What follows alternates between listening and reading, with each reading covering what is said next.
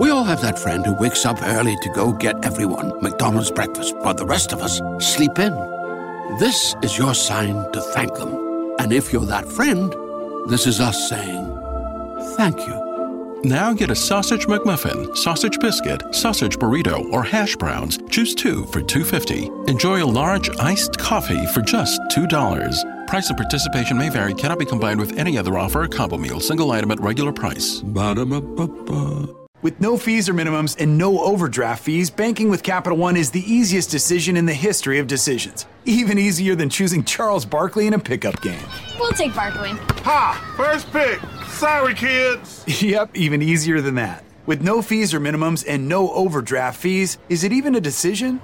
Okay, here's the plan. Pass me the ball every time. This is banking reimagined. What's in your wallet? Terms apply. See CapitalOne.com/bank for details. Capital One N.A. member FDIC.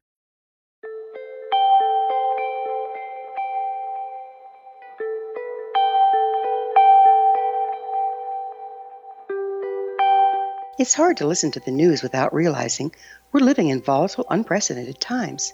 Yet never has there been such an opportunity to transform the human condition. As old structures fail, where can we find the guidance to co-create a better way? Find Your Path Home is an ever-evolving, leading-edge information, education, and healing resource center designed to support and guide you on your path to unity and enlightenment. Based on sound principles employed by shamans worldwide, we provide techniques that can support you through the current transitions, offering online shamanic classes, international long-distance shamanic healing sessions, complimentary Mission Evolution radio episodes and Stairway to Heaven TV vignettes, seminars, retreats, and much more. All of this can be found on findyourpathhome.com. If you are looking for a safe, zero-calorie natural option to the harmful artificial sweeteners on the market today, Just Like Sugar is what you're looking for. Just Like Sugar is a wonderful natural alternative for those health-conscious people who choose a calorie-restricted diet with a great, pure, sweet flavor that tastes just like sugar. Just Like Sugar is a great natural option for people suffering from diabetes and may be useful in restricted diet programs where standard sugars are not allowed and does not cause a laxative effect of some other sweeteners. Just Like Sugar comprises a perfect blend of chicory root fiber, natural calcium, natural vitamin C, and Just Like Sugar's sweetness comes from the natural flavors from the peel of the orange. Just Like Sugar is a natural alternative to harmful artificial sweeteners and will change the way that you believe all natural sweetener products taste. Just Like Sugar is available at your local Whole Foods markets, Wild Oats markets, Henry's, Sun Harvest, and many other fine natural food stores in the U.S., Canada, and worldwide.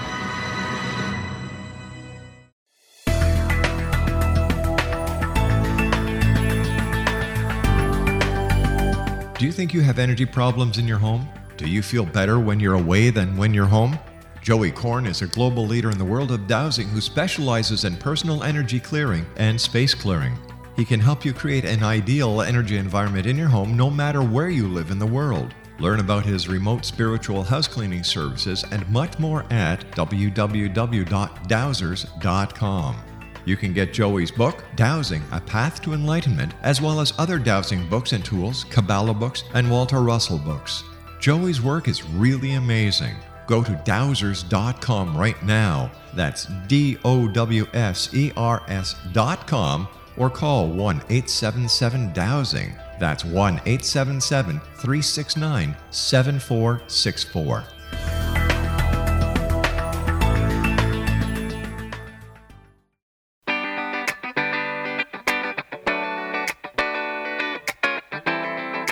Welcome to the Connecting with Coincidence radio show with Dr. Bernie Beitman, MD, bringing together the world's synchronicity experts to help you use meaningful coincidences to develop spiritually, psychologically, and practically. For more information, put Connecting with Coincidence into your web browser to find the book, website, Psychology Today blog, YouTube channel, and Facebook page. And now, here is the host of the Connecting with Coincidence radio show, Dr. Bernie Beitman, MD. Welcome to the show. Especially David and you other loyal listeners, and welcome to you who are new to the program. Today we talk about sensing things in the future and how they are related to coincidences. When talking with a friend, consider this. After discussing the weather, tell each other the best coincidence story you can think of. And I'm going to tell you another one of mine. Just happened a little while ago, but a few months ago, as the story begins, I broke up with someone in another town. She was hurt that I used texting to break up with her. She asked me to call her to apologize for the way I did it, and I did. The main reason I broke up with her was because she showed so little curiosity about me and talked so much about herself. And I tried to bring it up to her, but we couldn't do it. 3 days ago, one of my patients told me she was deeply hurt that her boyfriend of a year had broken up with her by text. His reason? She hardly ever listened to him. She talked mostly about herself. So here my patient was telling me something that was pretty dramatic for me that she was going through too. Now, it happens that people do break up by text, but this had never happened to me and had never heard that story before. What it allowed me to do was be clearly empathic with her boyfriend in a way that I could not have been without my own similar experience. So I could tell her what it felt like for him, and she taught me about what it was like for my ex-girlfriend. No matter how you explain them, coincidences matter because they give events in your life some meaning and usefulness. Dr. Julia Mossbridge is a fellow at the Institute for Noetic Sciences, an associate professor at the California Institute of Integral Studies, and the executive director of the nonprofit, the Institute for Love and Time.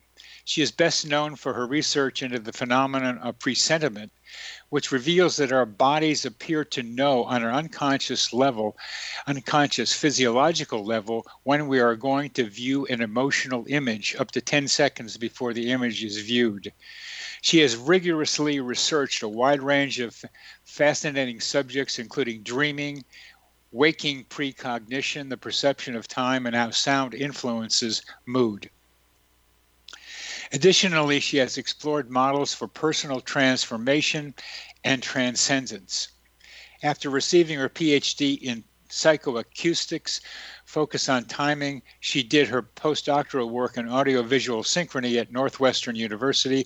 She is the author or co-author of several books, including Transcendent Mind, 2017, which was published by the American Psychological Association, which is a pretty good thing to have happened.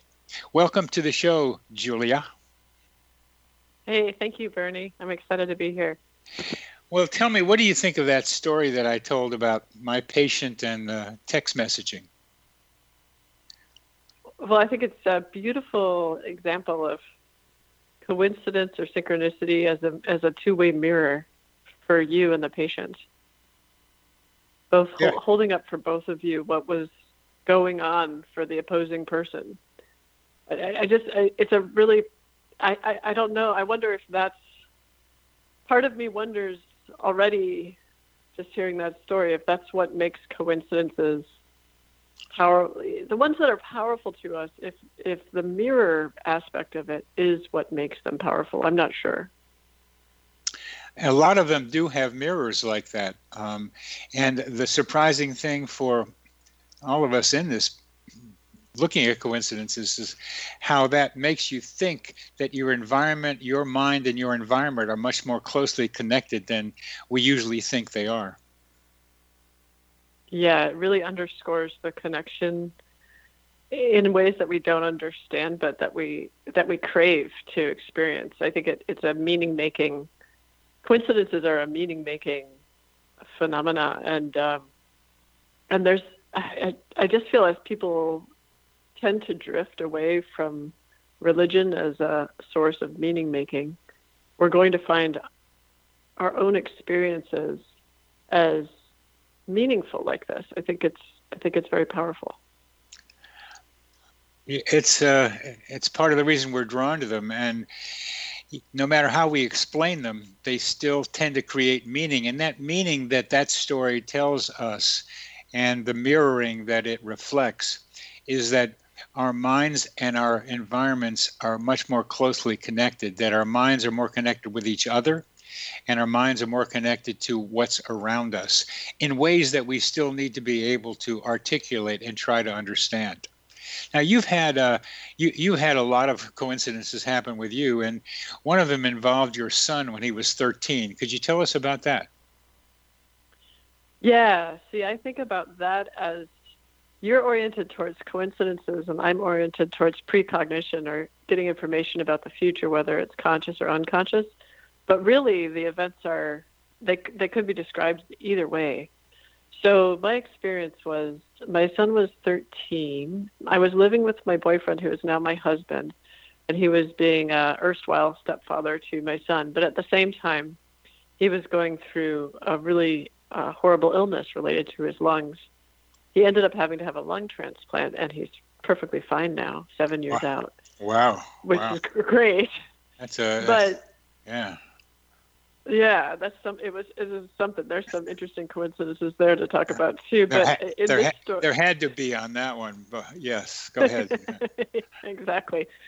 But on this story, he's my boyfriend. He hasn't had the transplant yet, and he's on oxygen because he can't breathe very well.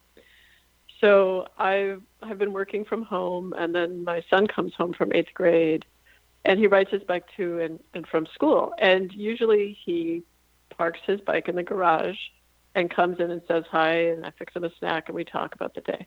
Well, on this particular day, he rides his bike home from school, parks it in the garage, comes in, and immediately I'm very upset at him for absolutely no reason, because I'm convinced he did not check to see if he locked his bike in the garage.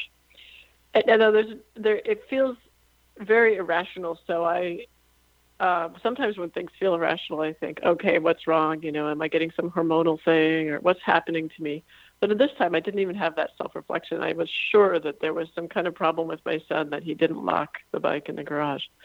So I started in on him, sort of like, you have to go to the garage and check on the door. And he's like, what? He was very disoriented and couldn't understand my concern. We didn't live in that bad of an area. And the garage was separated from the house, but there's really no reason why it was that important.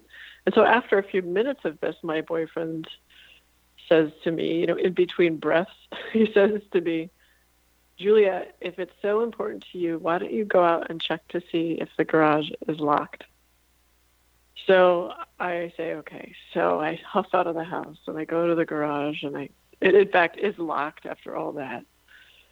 So he did the right thing, even though I was convinced he didn't, irrationally.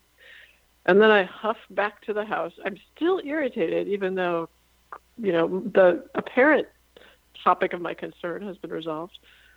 So I'm still irritated. I come back in the house, and on the corner of the house is the electrical meter, and I notice as I'm coming in that it's on fire. And that's not good. It's just silently burning away, no smell, no sound. And the flames are about a foot high. About how high? About a foot high. It's really on fire. And on the other side of that electrical meter is one of my husband's, at the time, boyfriend's oxygen tanks. And I think, inside the house.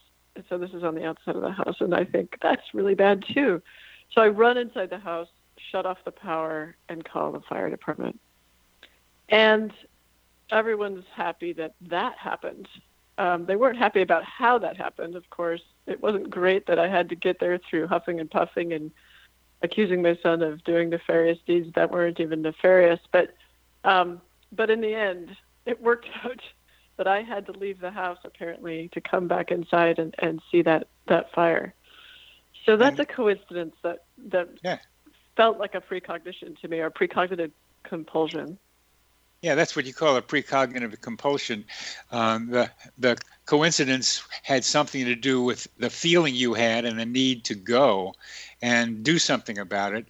And that feeling got matched with something that was out there. And coincidences cover a broad range of territory, and they include things like this because it's a coincidence that you felt this and had to go out there, but then the explanation heads in the direction of precognition.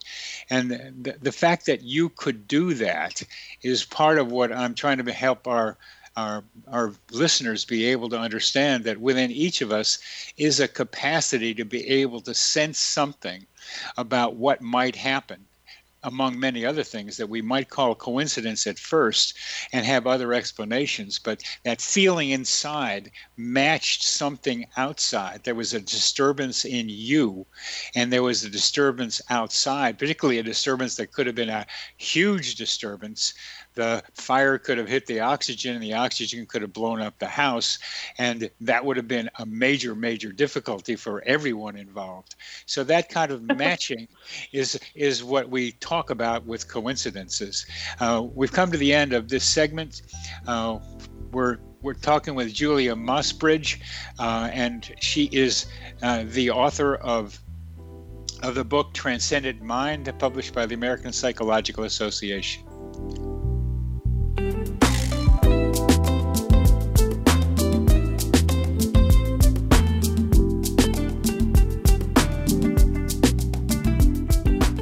How would you like to be able to read other people's minds? Well, the next best thing is here. When you know how to read a person's name, you know how the person thinks, feels, and behaves. Each letter in our name holds a key to unlock our true essence. Our name contains both our gifts and challenges in this lifetime.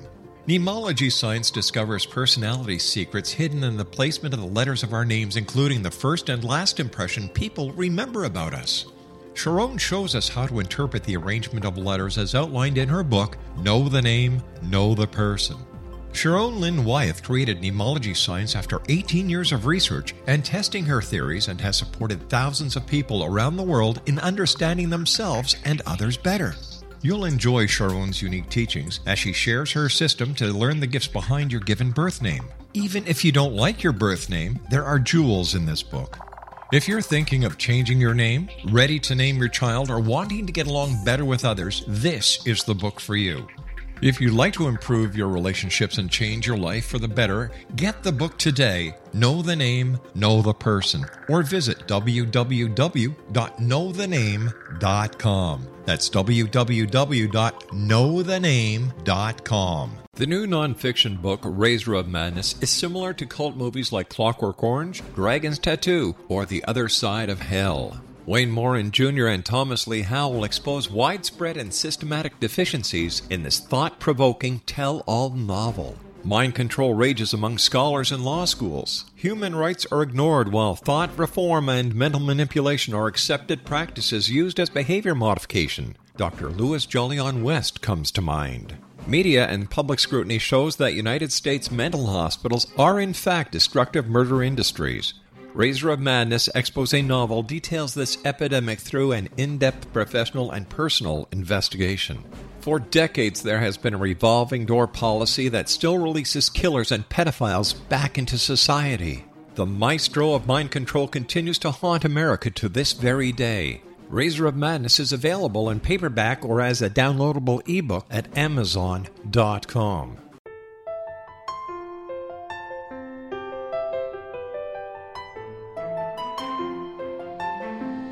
Path Home Shamanic Art School has just launched a new online series of classes, Galactic Shamanism, Art of the Ancients, Key to Tomorrow. In these classes, composed and taught by Path Home founder and director Gwilda Wiyaka, you'll learn practical shamanic skills to support your daily life, such as how to build a medicine wheel to access the power of the earth, perform a shamanic journey, create sacred space in which to live and work, empower your life with totem animals, elementals, and fairy folk, and learn the art of accurately reading signs and omens. These tried and true skills are the key to living a powerful, productive life. Visit us at findyourpathhome.com to see the ever-growing collection of classes and leading-edge information to support you during these times of uncertainty and transition. All can be found at findyourpathhome.com.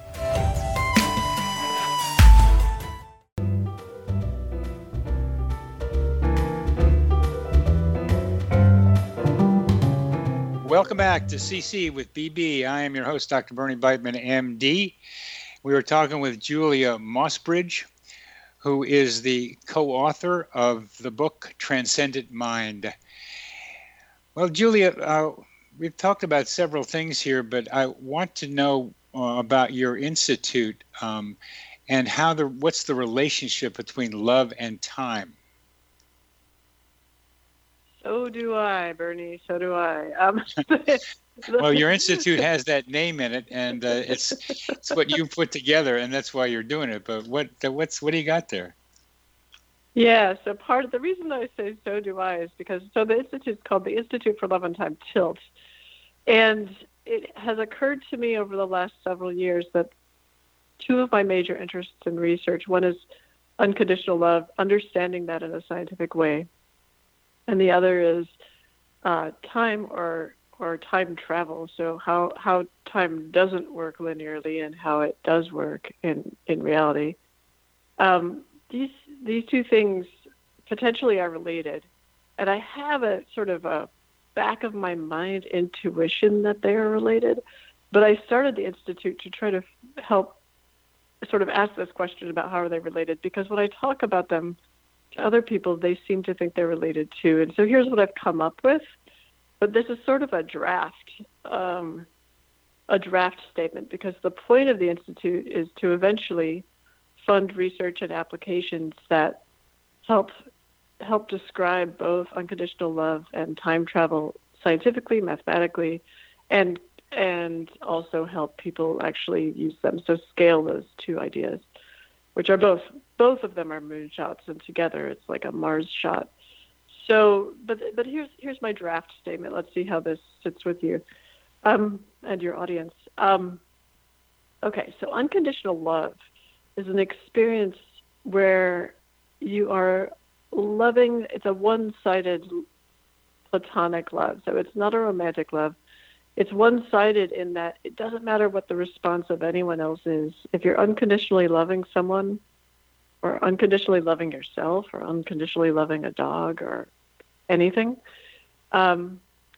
you're unconditionally loving, and it doesn't matter whether that person or dog or yourself says, "Oh, I love you back." I think it's important that you bring up dog and maybe other animals too, because one of probably the main reason why dogs are so popular among people is because of their unconditional love of whoever their master is. Yeah, they're really great models for unconditional love. Not all of them, but many of them. Many of them, yes. Many of them feel like sort of guardians of unconditional love or something. I don't know. There's something about dogs. So, yeah. Of course, I'm a dog person, so there you go. But the unconditional love experience of non-transactionality, or transcending the sort of binary sense of here's me, here's you, and never the twain shall meet. Unconditional love transcends that, or removes those boundaries, and it's possible that unconditional love also removes boundaries in time, so that we are better connected to ourselves and others over time, so that we can pass information. Fascinating. So we can pass information between each other, you mean? Yes, between ourselves, past and future selves, and then across time to other people. Yeah, so that's the far out idea, and I think there's something there, but it's not rigorously defined scientifically, and I want to do that. I think that's a very interesting idea. It connects with what I think about minds being able to connect with each other, because the minds are able to connect with each other, as my experiences with simulpathity, the feeling the pain of a loved one at a distance, which many people are able to report happens to them. And that usually happens with people with whom they are closely connected and who love them and love them too, love them back. And a kind of simple formula about that intention plus emotion connects minds. And the emotion of unconditional love looks like one that can really open up that, what I call tunnels between minds, that makes that communication of emotion and thought more possible. Maybe I like the emotion and intention, but I think of unconditional love not as an emotion. I feel like it's bigger. I feel like it's almost like a force. I feel like it's not something you have, like anger or sadness or joy, but something you access. And so it's almost like this outside force that when you access it, you're not strictly just your body or just if you believe in a spirit or some kind of essence, you're not strictly just that individuality, let's say. You're accessing this transcendent thing. And so, yeah, I think unconditional love is like a very powerful force in the universe, in fact. And so it feels minimizing a little to call it an emotion, because emotions are so tied to our bodies and so tied to our individual personalities. So I guess I would sort of suggest another framing for that. Well, what do you think? I'd suggest another framing for unconditional love, because when we think about love, we usually think about something from the heart, and something from the heart is a physical thing. So that the unconditional love that may be out there that we can tap into requires a conduit of our bodies, I'd think, to be able to say that I have unconditional love for someone. Yeah, it does. We do experience everything through our bodies, or most things through our bodies. Most things, yeah. Yeah, but I don't think that means that unconditional love is an emotion. I think we experience things that are not emotions through our bodies, and so I think we could experience external, or not external, but pervasive, universe-pervading forces through our bodies as well. Yeah, and I think the words become a problem here. As always. As always, and we have to recognize they're two-dimensional elements that try to define something that's three-dimensional or more. And what you're saying, which is a different way of thinking about it, is that unconditional love exists out there somewhere, separate from us, but within us, you would say also, I think, but also outside of us. And that wherever it is, and it's hard to track it in kind of three-dimensional space, we can tune into it, become part with it. And then, and this is part of my question, is it gets directed towards someone in some way or another. Well, I think of unconditional love as originating outside of space-time. So it definitely pervades space-time and potentially produces space-time, but in some way that we don't understand and that I can't make clear. But yeah, I would say transcends space-time for sure. So when you're in touch with it, potentially we mentally or intuitively, we may have the ability to transcend space-time as well. In terms of being directed towards someone, my experience with unconditional love is when you're really having an experience of unconditional love, if I have unconditional love for myself, I simultaneously have it for everything else and everyone else. And when I say have, I mean access, or I'm using those interchangeably. When I access unconditional love for someone else, like a particular person, I can't just direct it at that person. It actually, in fact, it's so unconditional. It's not just the person. That's not conditioned on who it's directed towards. You see, so it's like that gets confusing to this listener here, me, because if I have unconditional love for someone, and we were talking about that earlier, that allows for communication between me and that other person in ways we don't usually think of, and now you're saying it's something that's kind of general, that applies to everyone. Not everyone, but that's in me or through me to someone else, or to everyone else. So part of the problem we've got here is one of terminology.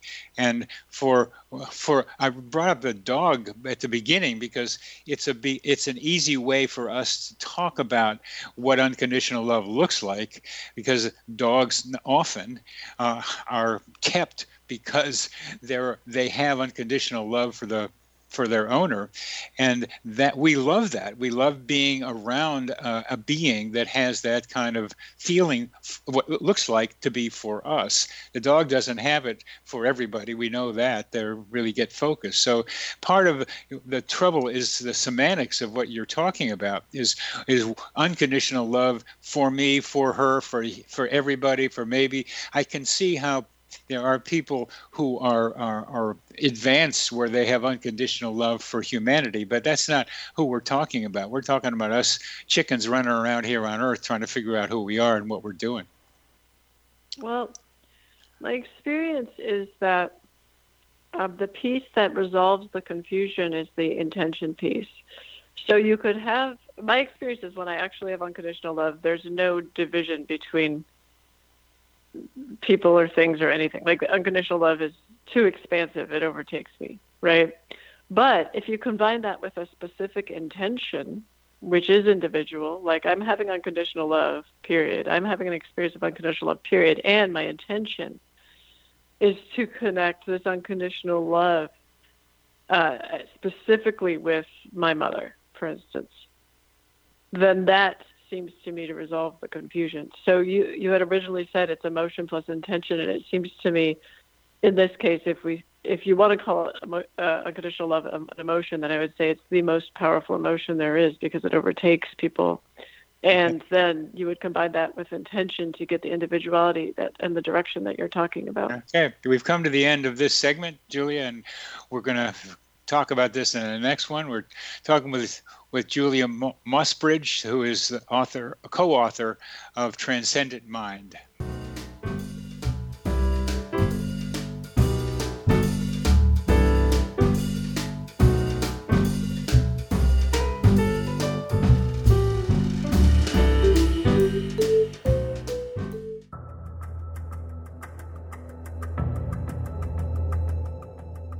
Modern Esoteric, Beyond Our Senses by Brad Olson, consummates the lifeology story about where humanity originates. It is the lost continents, the primitive wisdom, the mythos of creation, and the rethinking of ancient history as we are taught in academia. There is much more to the story than what we have been told. As this is the first book in the Esoteric series, Modern Esoteric starts at the beginning of time and accelerates up to this modern age. Future Esoteric is book 2 in the series and takes a forward-looking position ahead of today with an open and honest examination of the ET issue and various unexplained phenomena. To discover the writings of author Brad Olson, visit www.bradolson.com. That's www.bradolson.com. Are you considering calling a psychic to read your situation? Then consider David Champion, a psychic medium for more than 20 years with thousands of readings under his belt. David Champion will make you feel comfortable. He has proven to be honest and accurate. He's a straight shooter. There's no guesswork. What he sees is what you get. While he is a medium, most of the calls focus on relationships, not only love, but work, school, neighbors, and more. Need help with finding a job and preparing for the interview? Are you dealing with people who are obstacles in your path? For more information, go to davidchampion.com, $1.50 per minute paid by credit card with a minimum of 30 minutes. For your reading with David Champion, call 1-877-702-8598. That's 1-877-702-8598. Afterlife expert Roberta Grimes was the first one to say that dying can be fun. Now her best-selling book, The Fun of Dying, is available in stores worldwide. So if you wonder whether death ends life, how it feels to die, or what heaven might be like, The Fun of Dying was written for you. And if you have always been afraid of death, or if you worry that your life has no meaning, let The Fun of Dying ease your fears and bring new meaning to your life. Nothing said in The Fun of Dying is based on the teachings of any religion. Instead, Roberta draws on evidence to explain how death happens, how it feels, and what comes next. A lot of the best death-related evidence was produced in the first half of the 20th century. When it is put together with recent discoveries, it tells a consistent and amazing story. Roberta Grimes blogs and answers questions at robertagrimes.com. Her wonderful book, The Fun of Dying, is available on Amazon and at stores worldwide wherever books are sold.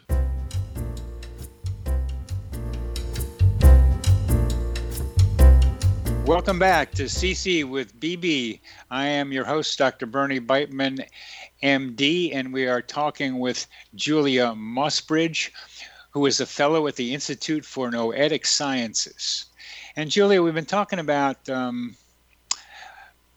unconditional love, and it's such a wonderful idea, and as well as a wonderful feeling when one's involved with it. How does unconditional love get involved with coincidences or synchronicities? Let's explore that. I don't know the answer to that question at all, and I think it's a very interesting question. So let's think about that. So unconditional love, you can think about it as a very, very powerful emotion, or you could think about it as some kind of force that pervades the universe. But in any case, as you access it, what feels to me happens is there's a increase in meaning, a sense of meaning of one's life, but also a sense of lack of importance. So the ego or the sense of self-importance disappears or doesn't necessarily get obliterated, but it drops down. There's more humility. Yeah. Right? Because you're just this tiny droplet in the wave, right? Mm-hmm. And so coincidences, I think, become less, in a certain sense, less powerful because coincidences are reminding you that you're connected. And when you're in that state, you don't need a reminder because you are the connection. You feel the connection. It is very apparent to you. It's like, yes, here I am as a little droplet in the wave, and I'm also the wave, And at the same time, I think coincidences happen even more, but you don't, I don't know, it's not a big deal. So I think that we need coincidences to remind us of this I-thou relationship that Martin Buber talks about. And then when we're in the state where we are very aware of that productivity between us and everything, we don't need them as much. And I think we go in and out of that state of needing them and not needing them. And so that's my sense. What do you think? One thing that does happen when you're in the flow, which is kind of another way of talking about what you're talking about, you see more coincidences and they become expectable. And that's what I'm hoping to help our listeners be able to find, that coincidences are regular parts of their lives in many different ways, including being in love, as well as remarkable events to those who don't experience a lot of coincidences, that say maybe there's something else going on here that I can tune into. And being in love is one way in which that happens. And I'm just calling being in love. And I'm going to now not unconditional love, but romantic love and time. Because one of the very common events that happens to people who somehow fall in love, and coincidences bring them together, or they happen while they're together, and they start sharing their coincidences with each other, and they begin to get to, at least one of them, sometimes not both of them, begin to think that, wow, this relationship is meant to be, that this will last forever, that eternity seems like possible for this relationship to continue into. And so there's my relationship, not between unconditional love, but romantic love and coincidences. Right. And the thing about romantic love is it's conditional. You're always looking to see, does this partner return my feelings? You're always questioning that at the beginning of a relationship, right, when you're falling in love. And so I think the coincidences are really helpful and necessary during that time to make you feel connected to the other person.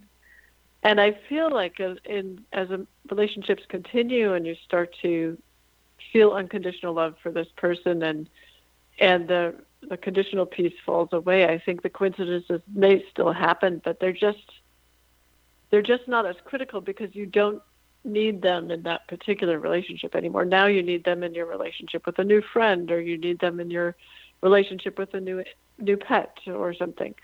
So I think coincidences are this reminder of connection, but then when you feel secure in the connection, I think they happen in other relationships. Do you know what I mean? Yeah, I do. And that's one use of them, the reminders of connection.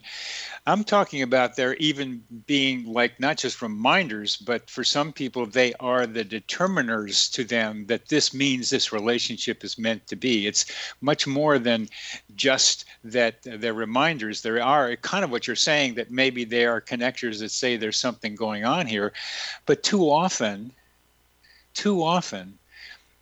one person is noticing the coincidences and saying, wow, this means we should be together, or it's meant to be. And the other one says, that doesn't seem to me to be that way. Yeah. They don't match the other side of the mirror. The other side of the mirror doesn't see the same thing. Yeah, they're not there. So that's where I get to wondering about love and coincidences. It's one of the more pressing questions that people ask me and wonder about, this question of just, do these coincidences mean that my love for her, that our love is meant to be? They wonder about that. The coincidences seem like they're saying that this is eternity, and this is where I bring in the love and time connection with you. It feels like eternity to at least one person. And if it does for both people, there's sometimes, and this story is not uncommon either, if it feels to both person that it's meant to be forever, some of them end up not working on their relationship because it may bring Wait, how does that work? Because once they feel like it's meant to be, so then they get married or have a relationship with each other, so then they just keep wandering around with each other and don't look at how they are different people also, and need to be able to pay attention to the problems that we inevitably bring to each other. We're not just mirrors of each other. We are also very different with each other and from each other, and we have to resolve and begin to tolerate sometimes these differences. Yes. Yeah, and that's interesting. So I see what you're saying. That's that idea of fate. Well, if it's fated, it's almost a fatalistic approach. If it's fated, then I don't really have to do anything.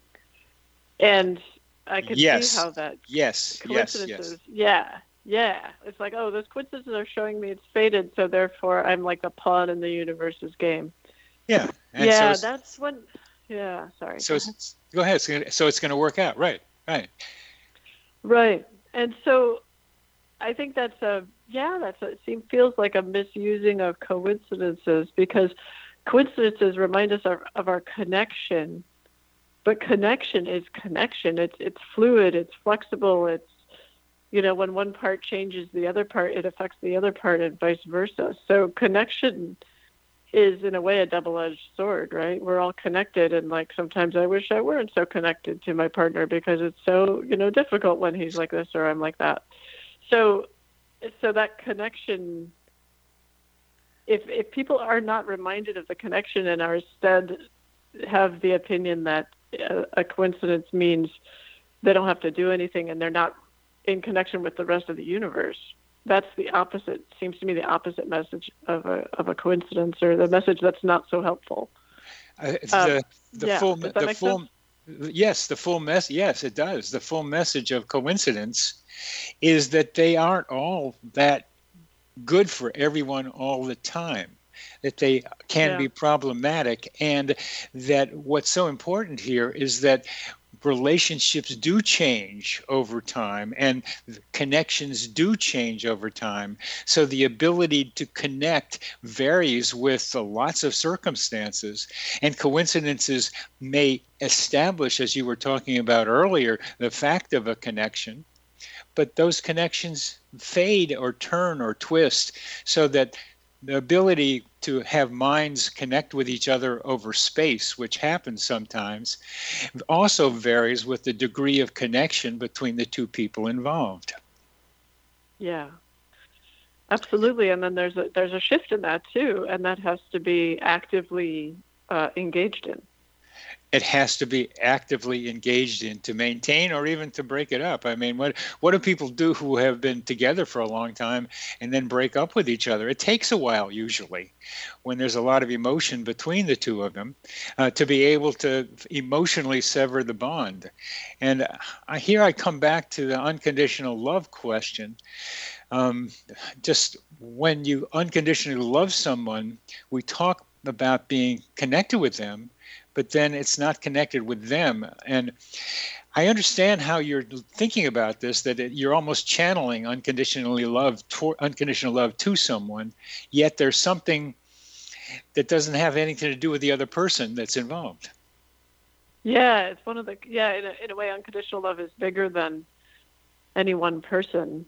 And so I think we're not very used to thinking about unconditional love in our culture, but there is something very powerful about the experience, because even if I have a dread enemy, someone who I just really, really have a hard time with, I have unresolved feelings towards, if I experience unconditional love for person A, that person B is going to end up having those feelings towards them from me, because I can't help it. It's like taking a bucket of paint and dumping it over a house and saying, well, I just wanted to paint this one area of the chimney.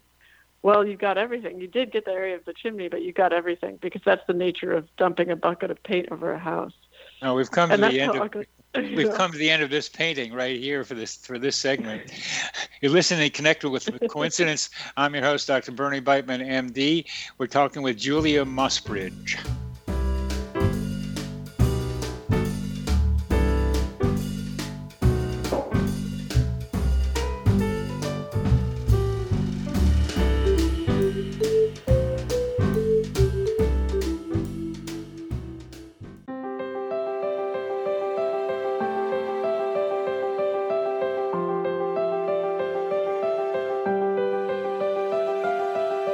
Mission Evolution is dedicated to the well-being of the planet and animals, as well as the evolution of humankind. One major factor threatening all three is increasing toxicity. Heavy metals and other environmental toxins are poisoning our bodies, deteriorating our brains, blocking our spiritual connection, and shortening our lives. Yet these poisons are extremely difficult to remove. I'm Gwilda Wiyaka, and I recently became aware of a product created from the marriage of nature and nanotechnology called Vitality. It's formulated from zoolite, whose crystalline structure binds toxins, gently carrying them out of the body. The light is only as clear as the window through which it shines. Clear your body, shine your light into the world. Visit vitalityhappens.com for a 20% discount. Enter code PATHHOME.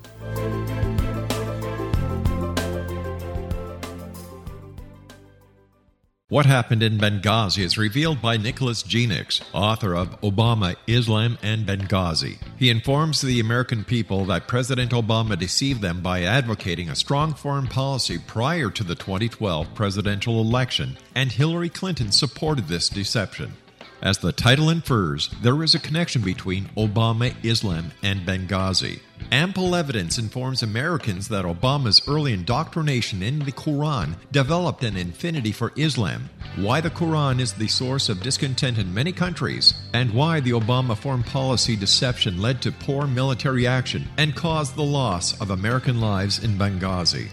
Genix provides 36 questions for the Select Committee on Benghazi to validate if Americans are justified to mistrust President Obama and Hillary Clinton. An overview of Obama, Islam, and Benghazi is presented on the website www.futureofgodamen.com. That's www.futureofgodamen.com.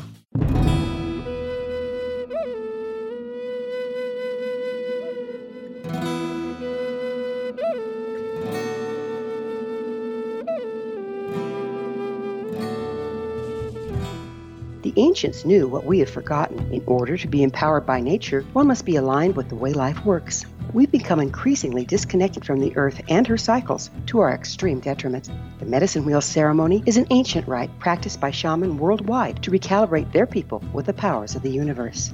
Join me, Gwilda Wiyaka, at the Galactic Shamanism Retreat this spring equinox, March 18th through the 22nd, in the beautiful Colorado Mountains. During this life-changing 3-day medicine wheel training, you'll learn to build and maintain your own cross-cultural shamanic medicine wheel to promote manifestation, health, and personal power. Empower yourself with the wisdom of the ancients. Contact Touch In at findyourpathhome.com or call 303-775-3431.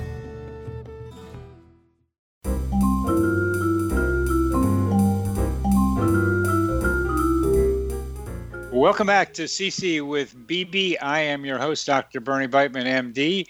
We are talking with Julia Mossbridge, who is a fellow at the Institute for Noetic Sciences, associate professor at the California Institute of Integral Studies, and co-author of Transcendent Mind.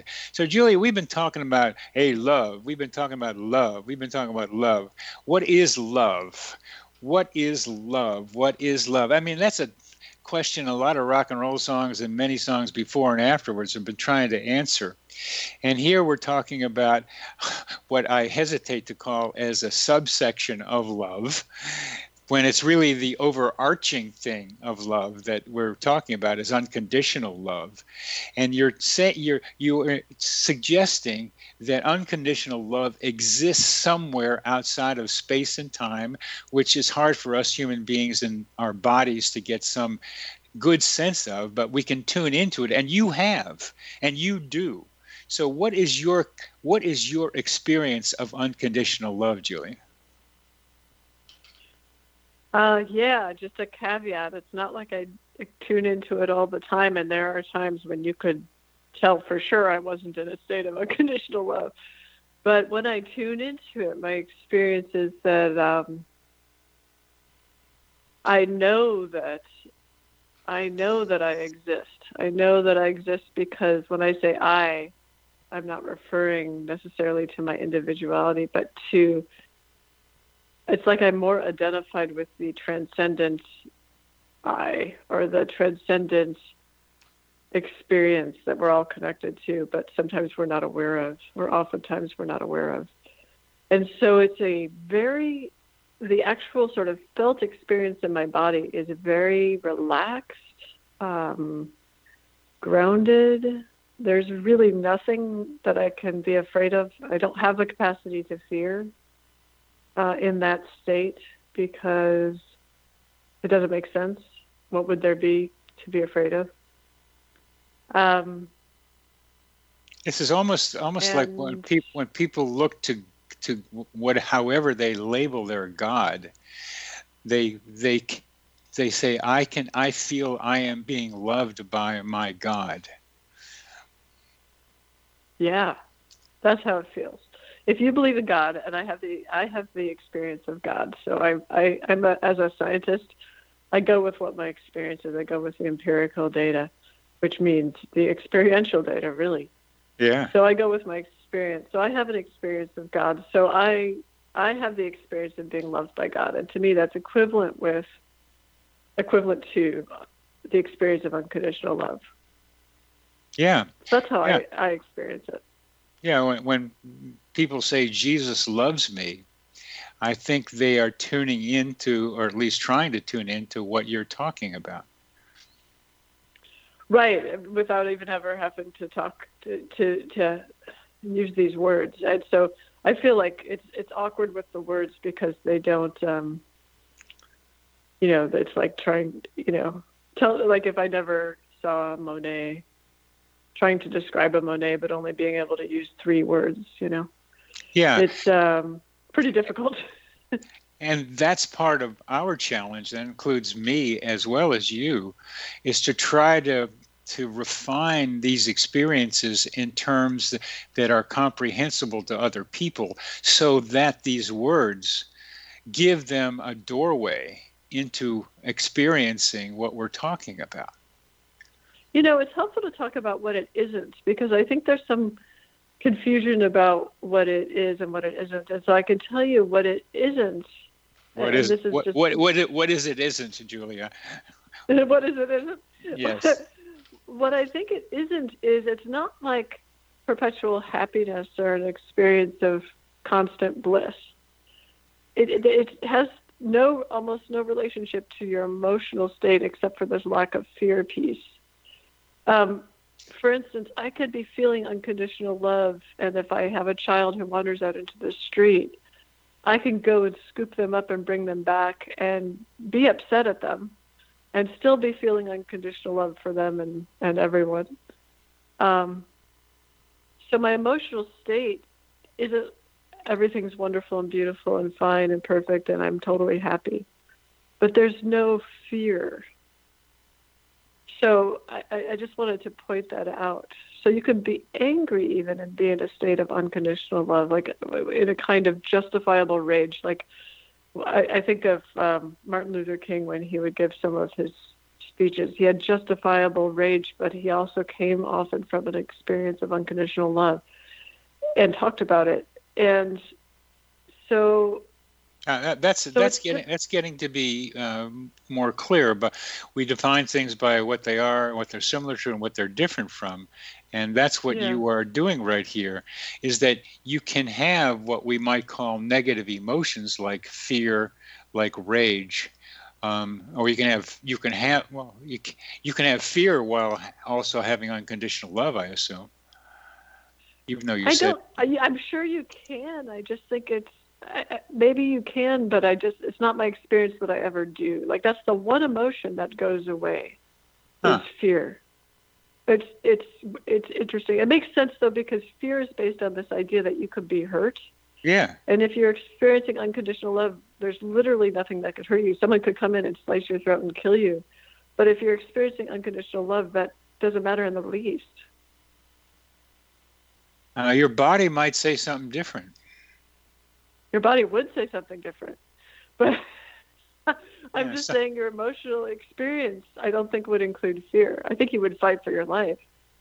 But I don't think you'd actually experience fear. Well, I would. I mean, you can tell me that I wouldn't, but the fear is a label we put on a bodily experience, and it's a fairly well recognized one.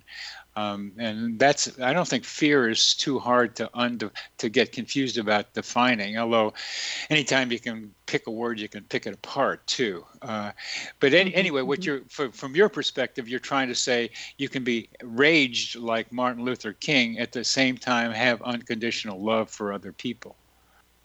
Yeah. And you could be unhappy. You could be sad. You could be mourning the difficulty of being a human and how hard it is and things like that.